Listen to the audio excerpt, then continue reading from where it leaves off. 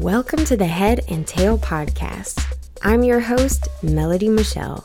Thank you so much for joining me this week. I am very excited to be sharing this with you all. Each week, I'm talking about different topics and strategies on how we can deal with the ups and downs, the yin and yang, the head and tail of life. Please reach out and let me know if you like this episode and if there's another topic you'd like to hear about. You can reach me at theheadandtailpodcast at gmail.com. You can also DM me on the Head and Tail Instagram. Without further ado, I present this week's episode. Let's rock it. What are your emotions saying? Are your emotions screaming? They are amazing indicators, and they're not always necessarily saying the things we think they are. Yeah, sometimes we have a negative experience, trauma, difficult circumstance, etc. We go through the experience of having emotions like sadness, anxiety, and grief as a reflection. But sometimes we just need to take a nap. Feeling sad or frustrated doesn't always mean that there's some underlying puzzle piece of trauma hidden in the subconscious experience of your life's journey. Seriously, you might just be depleted.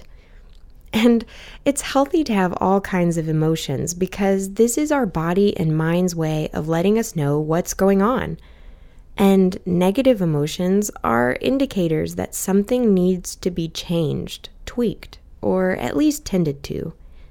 Day-to-day emotions are a lot like a crying infant. Sometimes it's easy to know what the baby is crying about. It's hungry or in desperate need of a diaper change. But it's a tough moment when it's not so obvious what the baby needs. And if you haven't practiced taking care of an infant, chances are you're going to spend a lot of extra effort doing the things the baby doesn't need or want. Our emotions are similar.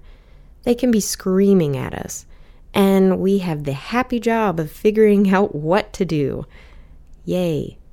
The point here is this. Emotions are not dictators.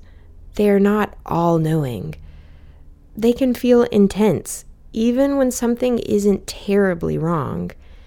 And I'd never encourage you to ignore your intuition, but I am suggesting we take emotions with a grain of salt.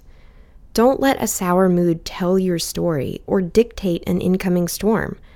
Sometimes the rain cloud above our heads is just a little gray rain cloud. And we feel so intense, we accidentally turn it into a hurricane by focusing on it so hard. If you feel anxious, it's okay. If you're a bit sad, yeah, that happens too. I say all of this not to solve all of our problems, but to help us pause before we ruminate. Pause before we start obsessing about the pain and its source. Pause for 20 to 30 seconds and ask yourself, what do you really need in this moment? Is it sleep? A hug? A good meal? A nice walk? A break? Before you assign negative meaning to the emotions you're having, realize that it might be nothing but an indicator that the oil needs changing, and not that you need to buy a whole new car. I hope this helps strengthen your relationship with your emotions this week. It's just a few thoughts to help you form your own approach to dealing with quote-unquote negative emotions. And if you can't figure out what your emotions are saying, consider talking it out with somebody. Sometimes when we voice things, it really helps us organize our thoughts in a new way, and we can all use that trusted perspective. Maybe from a close friend or a counselor, a coach, or a doctor. That's it for today's quick strategy talk. Let me know if this episode is your cup of tea. I would love to hear from you. I'm sharing stuff that helps me in my own personal journey.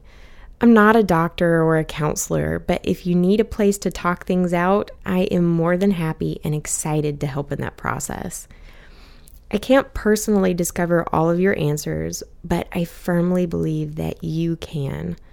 So email me, theheadandtailpodcast@gmail.com.